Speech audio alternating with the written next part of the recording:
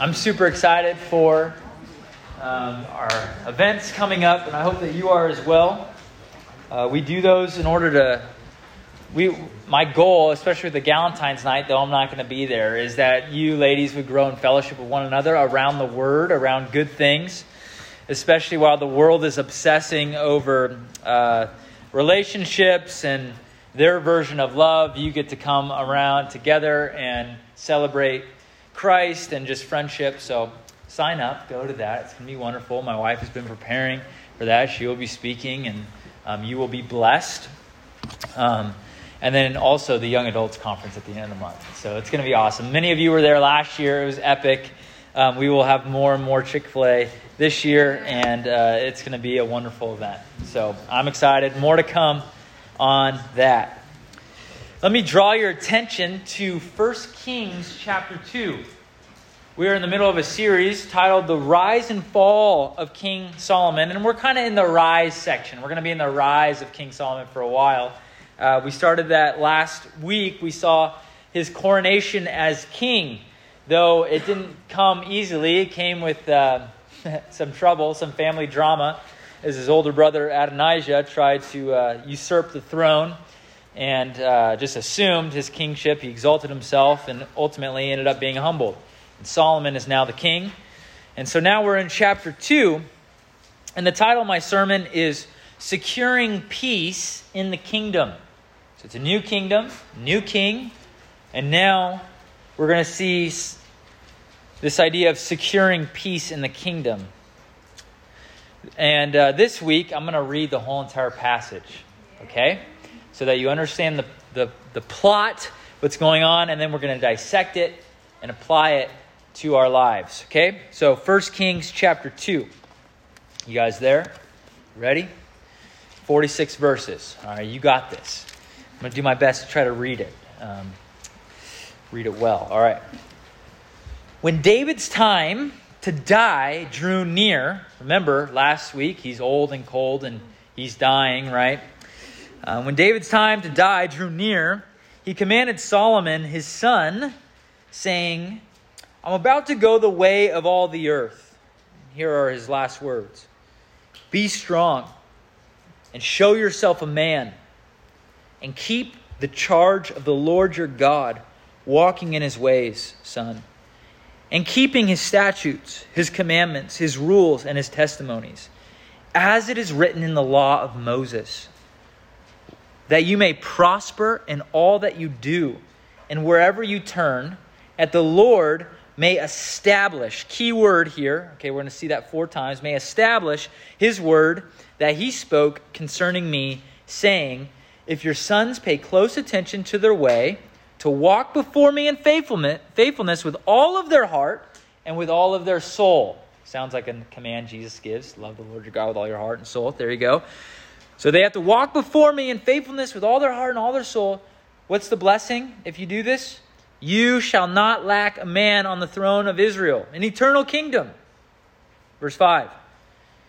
Moreover, you also know Joab, the son of Zeruiah, he was one that helped Adonijah usurp the throne in chapter 1. Joab, David's old commander.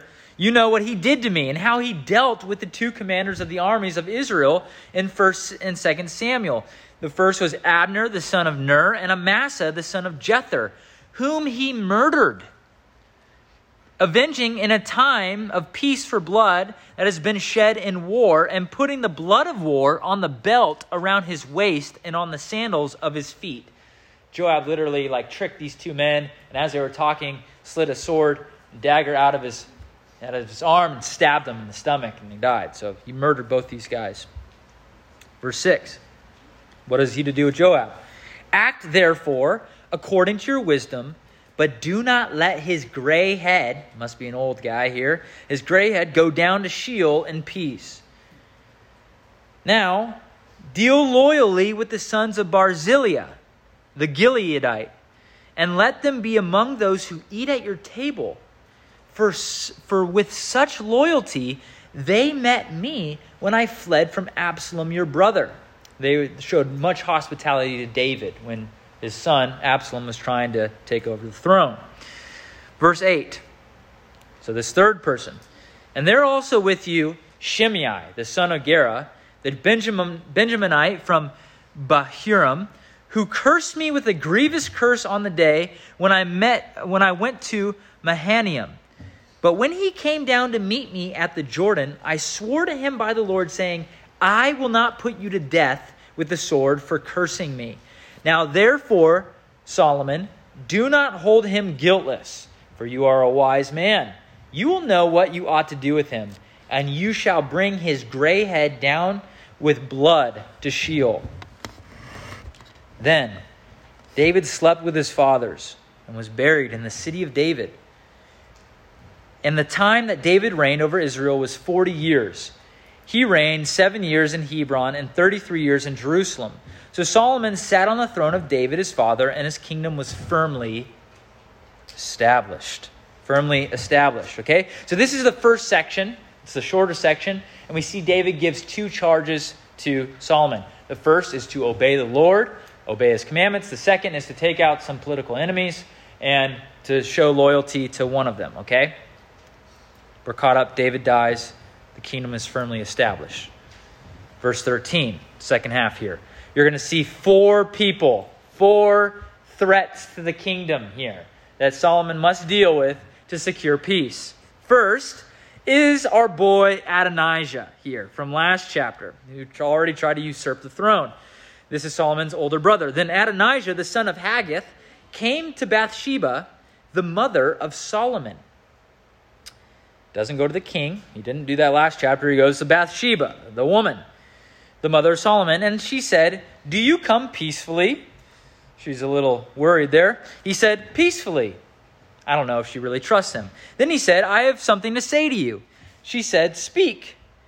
He said, you know that the kingdom was mine and that all Israel fully expected me. He's being dramatic, obviously. He's kind of bitter that the kingdom is not his. All Israel fully expected me to reign.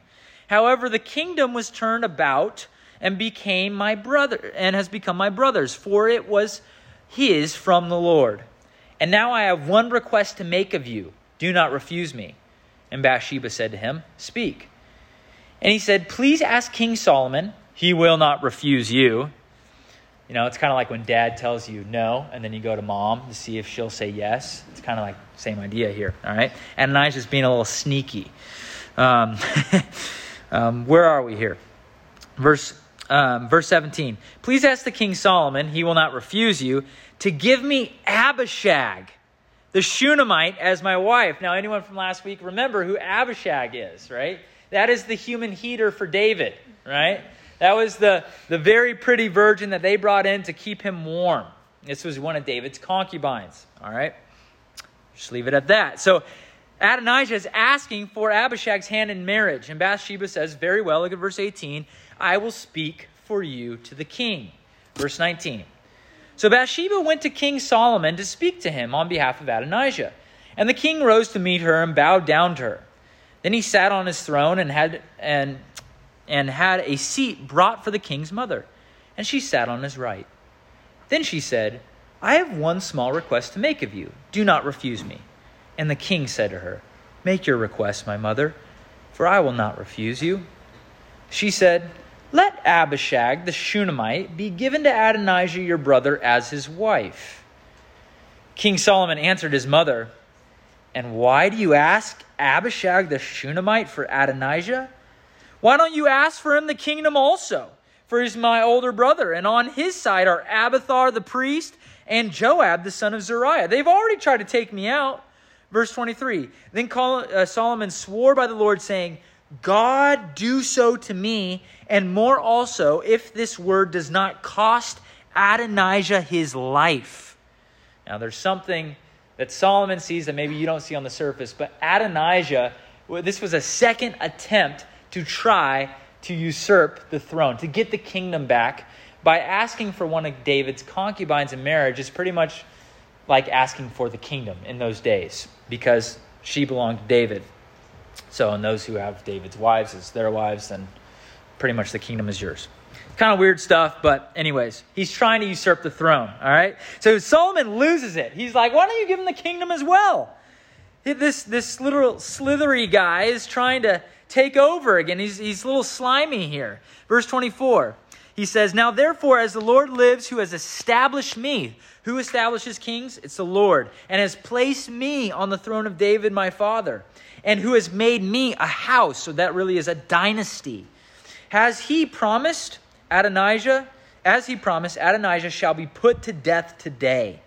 So King Solomon sent Benaiah, the son of Jehoiada, and he struck him down and he died. First threat taken out. Now, a second threat. Verse 26. "And to Abiathar, the priest, the king said, Go to Anathoth, to your estate, for you deserve death. But I will not at this time put you to death, because you carried the ark of the Lord God before David my father, and because you shared in all my father's affliction." So Solomon expelled Abiathar from being priest of the Lord, thus fulfilling the word of the Lord in 1 Samuel 2 that he's spoken concerning the house of Eli and Shiloh. So number 2. Threat number 2, gone. Okay, you follow him? We've got 2 more to go. Stick with me here, all right? Now we got to deal with Joab, okay, this murderer.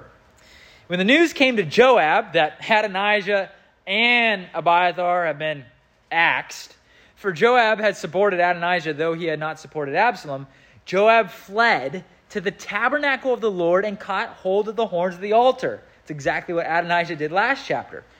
And when it was told to King Solomon, "Joab has fled to the tent of the Lord, and behold, he is beside the altar," Solomon sent Benaiah the son of Jehoiada, saying, "Go strike him down."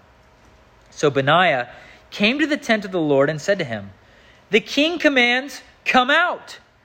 But Joab said, "No, I will die here." Then Benaiah brought the king word again, saying, "Thus said Joab, and thus he answered me." Just told him what happened. Verse 31, the king replied to him, "Do as he has said, strike him down and bury him. And thus take away from me and from my father's house the guilt for the blood that Joab shed without cause. The Lord will bring back his bloody deeds on his own head, because without the knowledge of my father David, he attacked and killed with the sword 2 men more righteous and better than himself, Abner the son of Ner, commander of the army of Israel, and Amasa the son of Jether, commander of the army of Judah. So shall their blood come back on the head of Joab and on the head of his descendants forever. But for David and for his descendants and for his house and for his throne, there shall be peace from the Lord forevermore." Then Benaiah the son of Jehoiada went up and struck him down and put him to death. And he was buried in his own house in the wilderness. The king put Benaiah the son of Jehoiada over the army in place of Joab, and king put Zadok the priest in the place of Abiathar. 3 down, 1 more to go. Okay, here we go. Then the king sent and summoned Shimei, the guy who cursed David, and said to him, "Build yourself a house in Jerusalem and dwell there." This isn't a big area. "And do not go out from there to any place whatever. For on the day you go out and cross the brook Kidron, know for certain that you shall die." So you got this circle of safety that you could live in Jerusalem. I think it's close to the king so that Solomon can kind of watch him. Okay? He's going to let him live, but if he crosses, he will die. And what does Shimei say? Look at verse 38. And Shimei said to the king, "What you say is good. As my lord the king has said, so will your servant do." So Shimei lived in Jerusalem many days.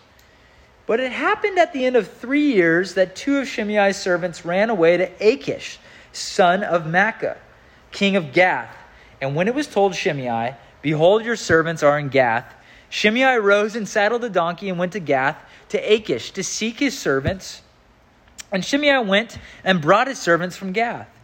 And when Solomon was told that Shimei had gone from Jerusalem to Gath and returned, the king sent and summoned Shimei and said to him, "Did I not make you swear by the Lord and solemnly warn you, saying, know for certain that on the day you go out and go to any place, whatever, you shall die? And you said to me, what you say is good, I will obey. Why then have you not kept your oath to Yahweh, to the Lord? This has more to do with Shimei and the Lord, and the commandment which I have given to you. The king also said to Shimei, you know in your own heart all the harm that you did to David my father. So the Lord will bring back your harm on your own head. But King Solomon shall be blessed, and the throne of David shall be established. Again, that's number 3, before the Lord forever. Then the king commanded Benaiah the son of Jehoiada, and he went out and struck him down, and he died. So the kingdom was established in the hand of Solomon. How long did that take me? 15 minutes. My goodness. JFK rightly said, it is an unfortunate fact that we can secure peace only by prepping for war. Interesting. That statement is not only true in the little things, but also in the most important things. Securing peace, establishing peace, is messy. It's not pretty. And chapter 2 is all about securing peace in the kingdom. The word established, as we saw, happens 4 times at the end of each section. And so God's kingdom is Solomon's kingdom. And in the text, we see two ways peace is secured. And these 2 ways are inseparable. And they're applicable to us in that the question how we ultimately are to secure peace with God. So Solomon's trying to secure peace of the kingdom with 2 principles, but these 2 principles also apply to us when it comes to us having peace with God and our relationship with the Lord. 2 things that we need in order to secure peace. And the first thing that we see in the text is we secure peace by loving God and doing what he commands. Loving God and doing what he commands. Isn't that what David told Solomon? If you were on your deathbed, what would be your last words to your kids? Well, David's to Solomon is, be strong and show yourself a woman. I'm just kidding. A man, right? He doesn't say a woman. He says, show yourself a man. It's another word for saying be strong and be courageous. Now, how is Solomon to be strong and show himself a man? Is it by buying a Ford F-350, getting it raised, having some American flags on the back, buying a sweet grill, just grilling out, buying some guns, lifting weights, being a womanizer? How? What is a strong man, and what does it mean to show yourself a man? What does God say? It says, by keeping the charge of the Lord your God, by walking in his ways and keeping his statutes, his commandments, his testimonies. As it is written in the law of Moses, that you may prosper in all that you do. That's what David tells him. In other words, be strong and show yourself a man by loving God and doing what he commands. That is the essence, young men, of masculinity. It's the essence of masculinity. True masculinity is loving God and doing what he commands. It isn't about how long you could grow a beard, or how much weight you could bench, or how long you could belch, how much meat you could have, or how many girls you can get. It's not about expressing yourself with expressive individualism, just being your true you. That's not masculinity. That's not what God called you to be. True masculinity is to be strong, show yourself a man by loving God and doing what he commands. And young women, though Solomon is a man and David is addressing a man, it's true for you when it comes to true beauty and femininity. True femininity does not come from loving yourself and doing whatever you please, or loving yourself and pursuing the best career that you could find. It's by loving God and doing what he commands. That is the essence of true femininity. It's being righteous. It's being godly. It's pursuing God's will for your life. Coming under his authority. What's true for the men is true for you. That's at the heart of it. Now, there's definitely distinctions, and there's roles, and there's differences. Beautiful. That is true. But that is the essence here. And these words from David are not original per se. They are pretty much the same exact command that the Lord gave Joshua. It's actually the same command that Moses, when he was about to die, gave Joshua. When he said this, the Lord said to Joshua, "Be strong and courageous, for you shall cause this people to inherit the land that I swore to their fathers to give them. Only be strong and very courageous, being careful to do all according to the law of Moses. My servant commanded you. Do not turn from the right hand or to the left, that you may have good success wherever you go. Do not depart from the law. Do not depart from loving God and doing what he commands." And the point of the book of Joshua was to show the conquest of the land that God promised to Abraham. And Joshua was to secure peace, eternal rest for the people. But he didn't do that. The people didn't do that. And so here we have Solomon, 1 Chronicles 22:9, is supposed to be a man of rest. He's supposed to finish the work that was already started by obeying God, by loving God and doing what he commands, which would bring about rest and prosperity. That's exactly the promise that we see in our text. David is commissioning his son to not depart from the way of the Lord, to obey the Mosaic covenant, to obey the law. And there are two blessings that come from this. We see this in the text. The first is, it says that you may prosper. Who wouldn't want prosperity? You want to prosper as a king and as a nation? Obey the law. And then secondly, you will be given a dynasty that will never fade or end. You will secure peace forevermore. Eternal rest. That's the blessing for obedience. That would be the fulfillment of the Davidic covenant in 2 Samuel 7. So in short, what do we have here? We have the blessings of obedience, which is peace and prosperity and eternal kingship. Now, Bible trivia for you. What other king in the Bible, before King Solomon, before Joshua, was also given a charge to protect the kingdom by obeying God's command, with the promise of prosperity and peace and eternal life if he obeyed? You're like, It's kind of a trick question, but it's Adam. Adam was God's king of Eden, called to subdue the earth, to take dominion as king, to keep all the threats out of the kingdom, and to obey his one command. And if he did that, he would secure eternal life for all of his offspring. But if he died, or if he failed, he would surely die. Curses. Solomon, in the same way, is a new Adam. Is he going to protect the kingdom? Is he going to obey God and secure peace? Or is he going to fail and be banished? And this is how the story relates to us. We're not all kings like Solomon, but we're all born in Adam. All of you are in Adam.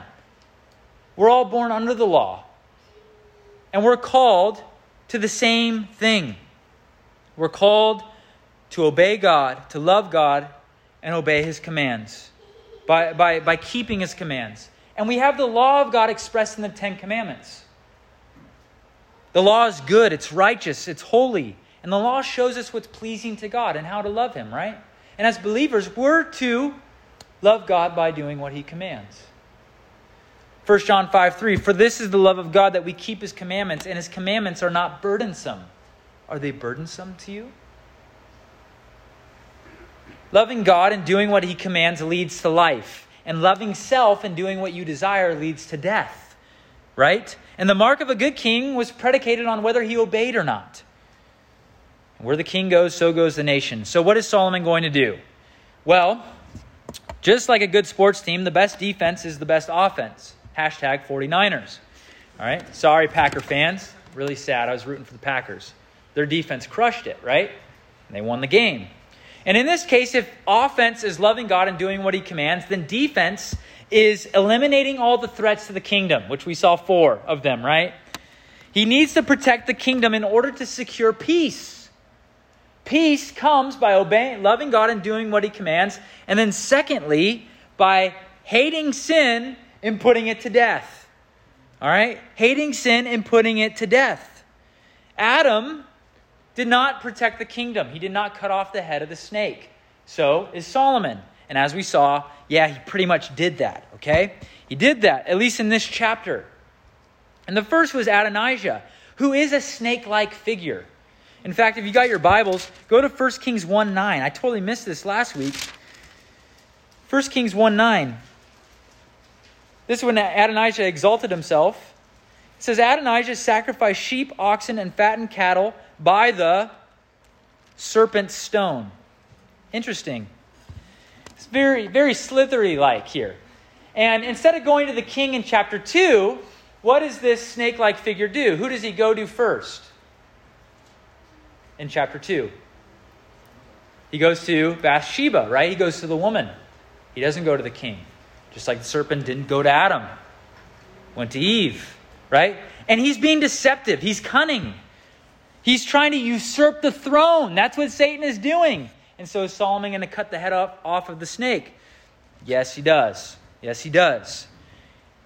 Second is that Abiathar, who he banishes because he broke the 5th commandment. He did not submit to the king. He usurped his authority. Adonijah did the same thing. Joab is a murderer. He broke the 6th commandment. Thou shalt not murder. And so he is banished. He is cut off. Shimei, he cursed David and broke his oath. He broke the 3rd commandment. Thou shalt not take the Lord's name in vain. And so he is put down. And what do we see here? The wages of sin is death, right? That's what it is. And so how do we secure peace with God? By loving him and doing what he commands, but secondly, by hating sin and putting it to death. That's how it applies to us. Now, I'm not saying to find your enemies and put them down like Solomon was doing. That's not what I'm saying here.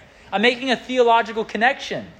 You're like, that one guy bullied me. No, don't do that. Don't. It's not funny, okay?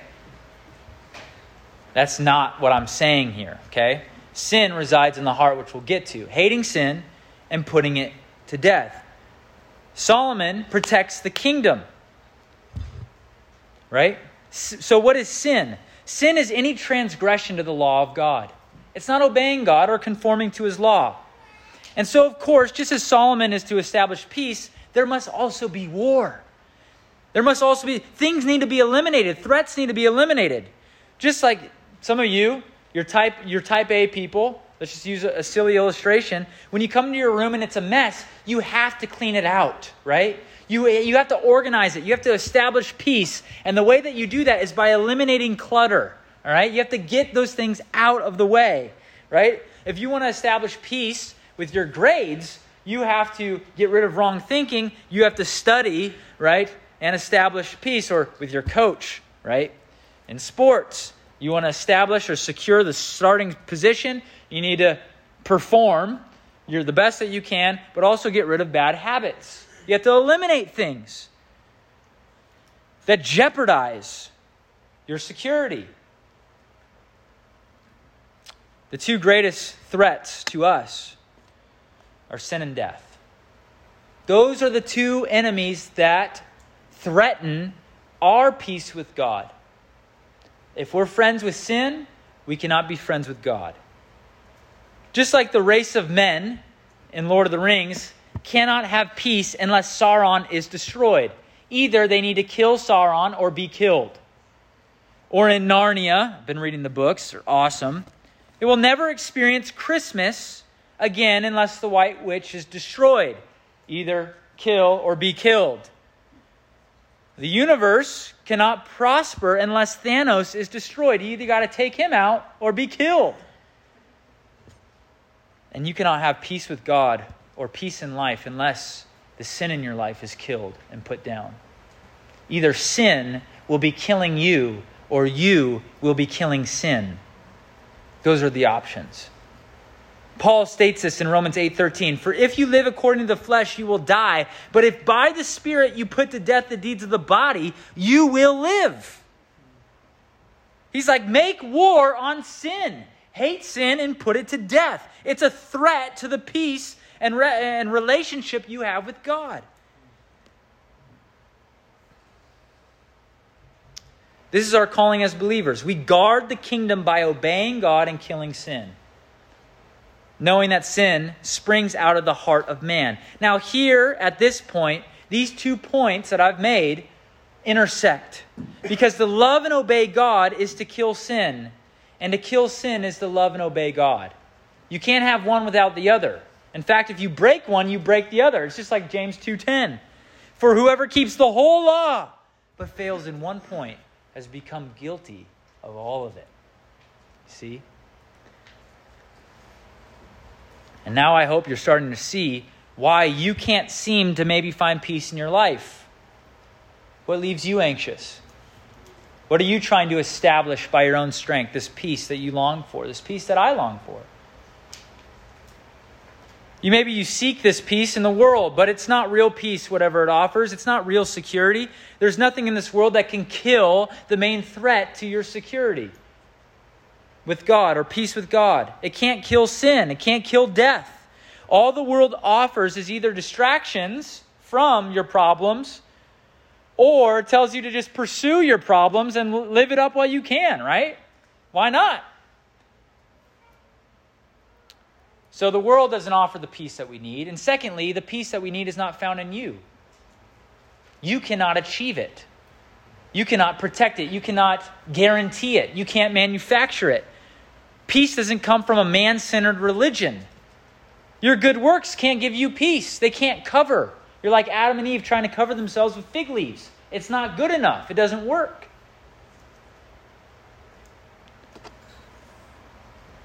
It isn't enough to pass the test of God's holiness when you stand before Him. There's nothing that you can do to secure peace. Yeah, you could secure your starting position or your grades by working hard in this life. But when it comes to your relationship with God, that does not apply. You cannot do it. There's nothing you can do. Peace with God cannot be achieved without eliminating sin. And the problem is, here's the problem.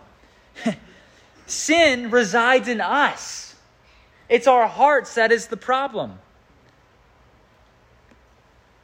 So, if we're like, yeah, King Jesus, eliminate sin and death, then we're like, oh no, I belong with that. I belong in that.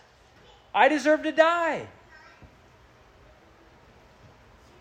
So that leaves us with only one way to secure peace. The whole world, all religions, every philosophy, even atheistic philosophies say that salvation, peace, security is found by looking inward, by looking to yourself. But the Christian faith, the gospel, is the opposite. It says that you could have peace and security by looking outside of yourself to a Redeemer that you need. You are not the Redeemer. You need a Redeemer. And a Redeemer who is perfectly righteous, who loved God and does all that He commands. One who is truly and perfectly, one who could truly and perfectly love God and obey perfectly. And one who hates sin, so much so that He puts it to death in order to secure our peace with God.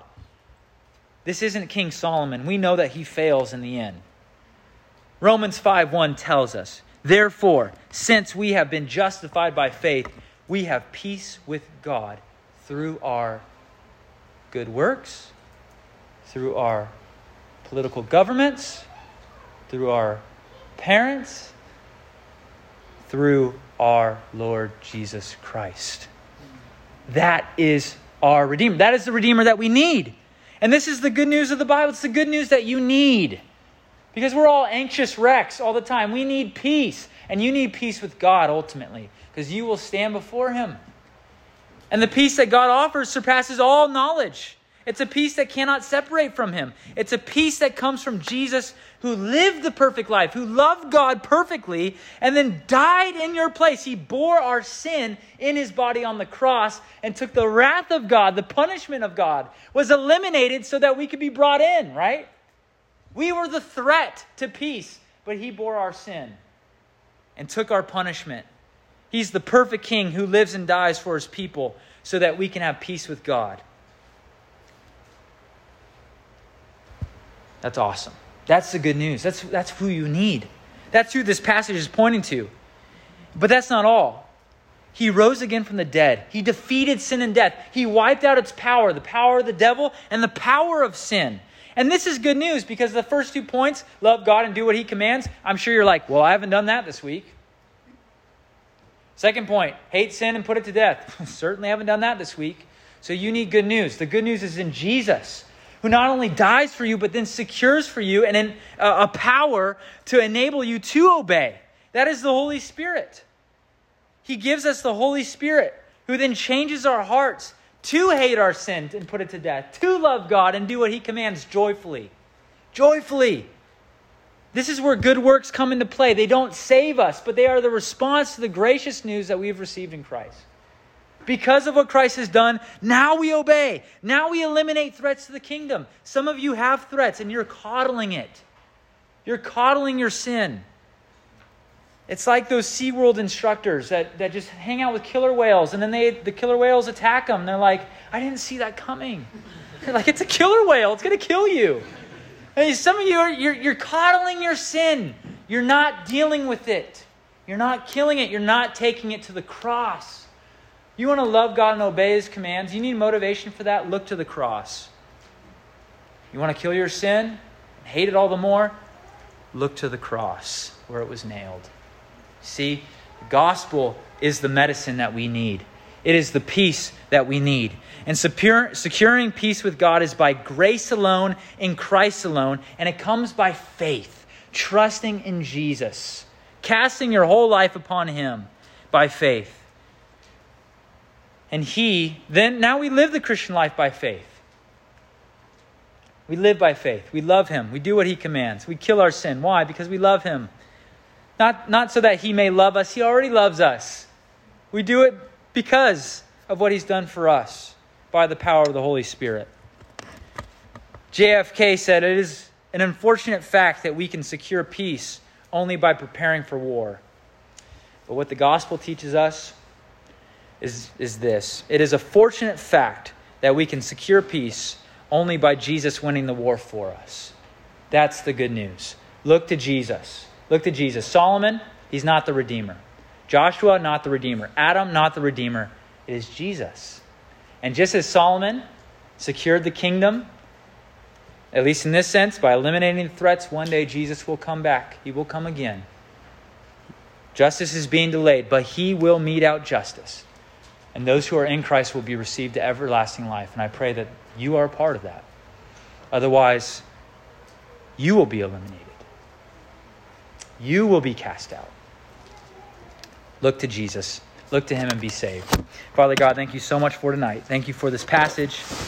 Awesome text. Lord, I pray that we would love you with all of our heart, soul, mind, and strength.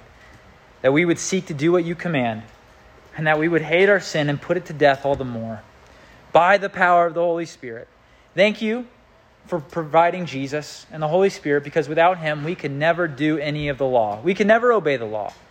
But now that we've been set free from the law in Christ, we are free to obey it. We have a new heart, a Holy Spirit to help us. So Lord, empower us to be visible examples of the good news of Jesus Christ here in Redeemer Students. We love you. In Jesus' name, amen. You guys are dismissed.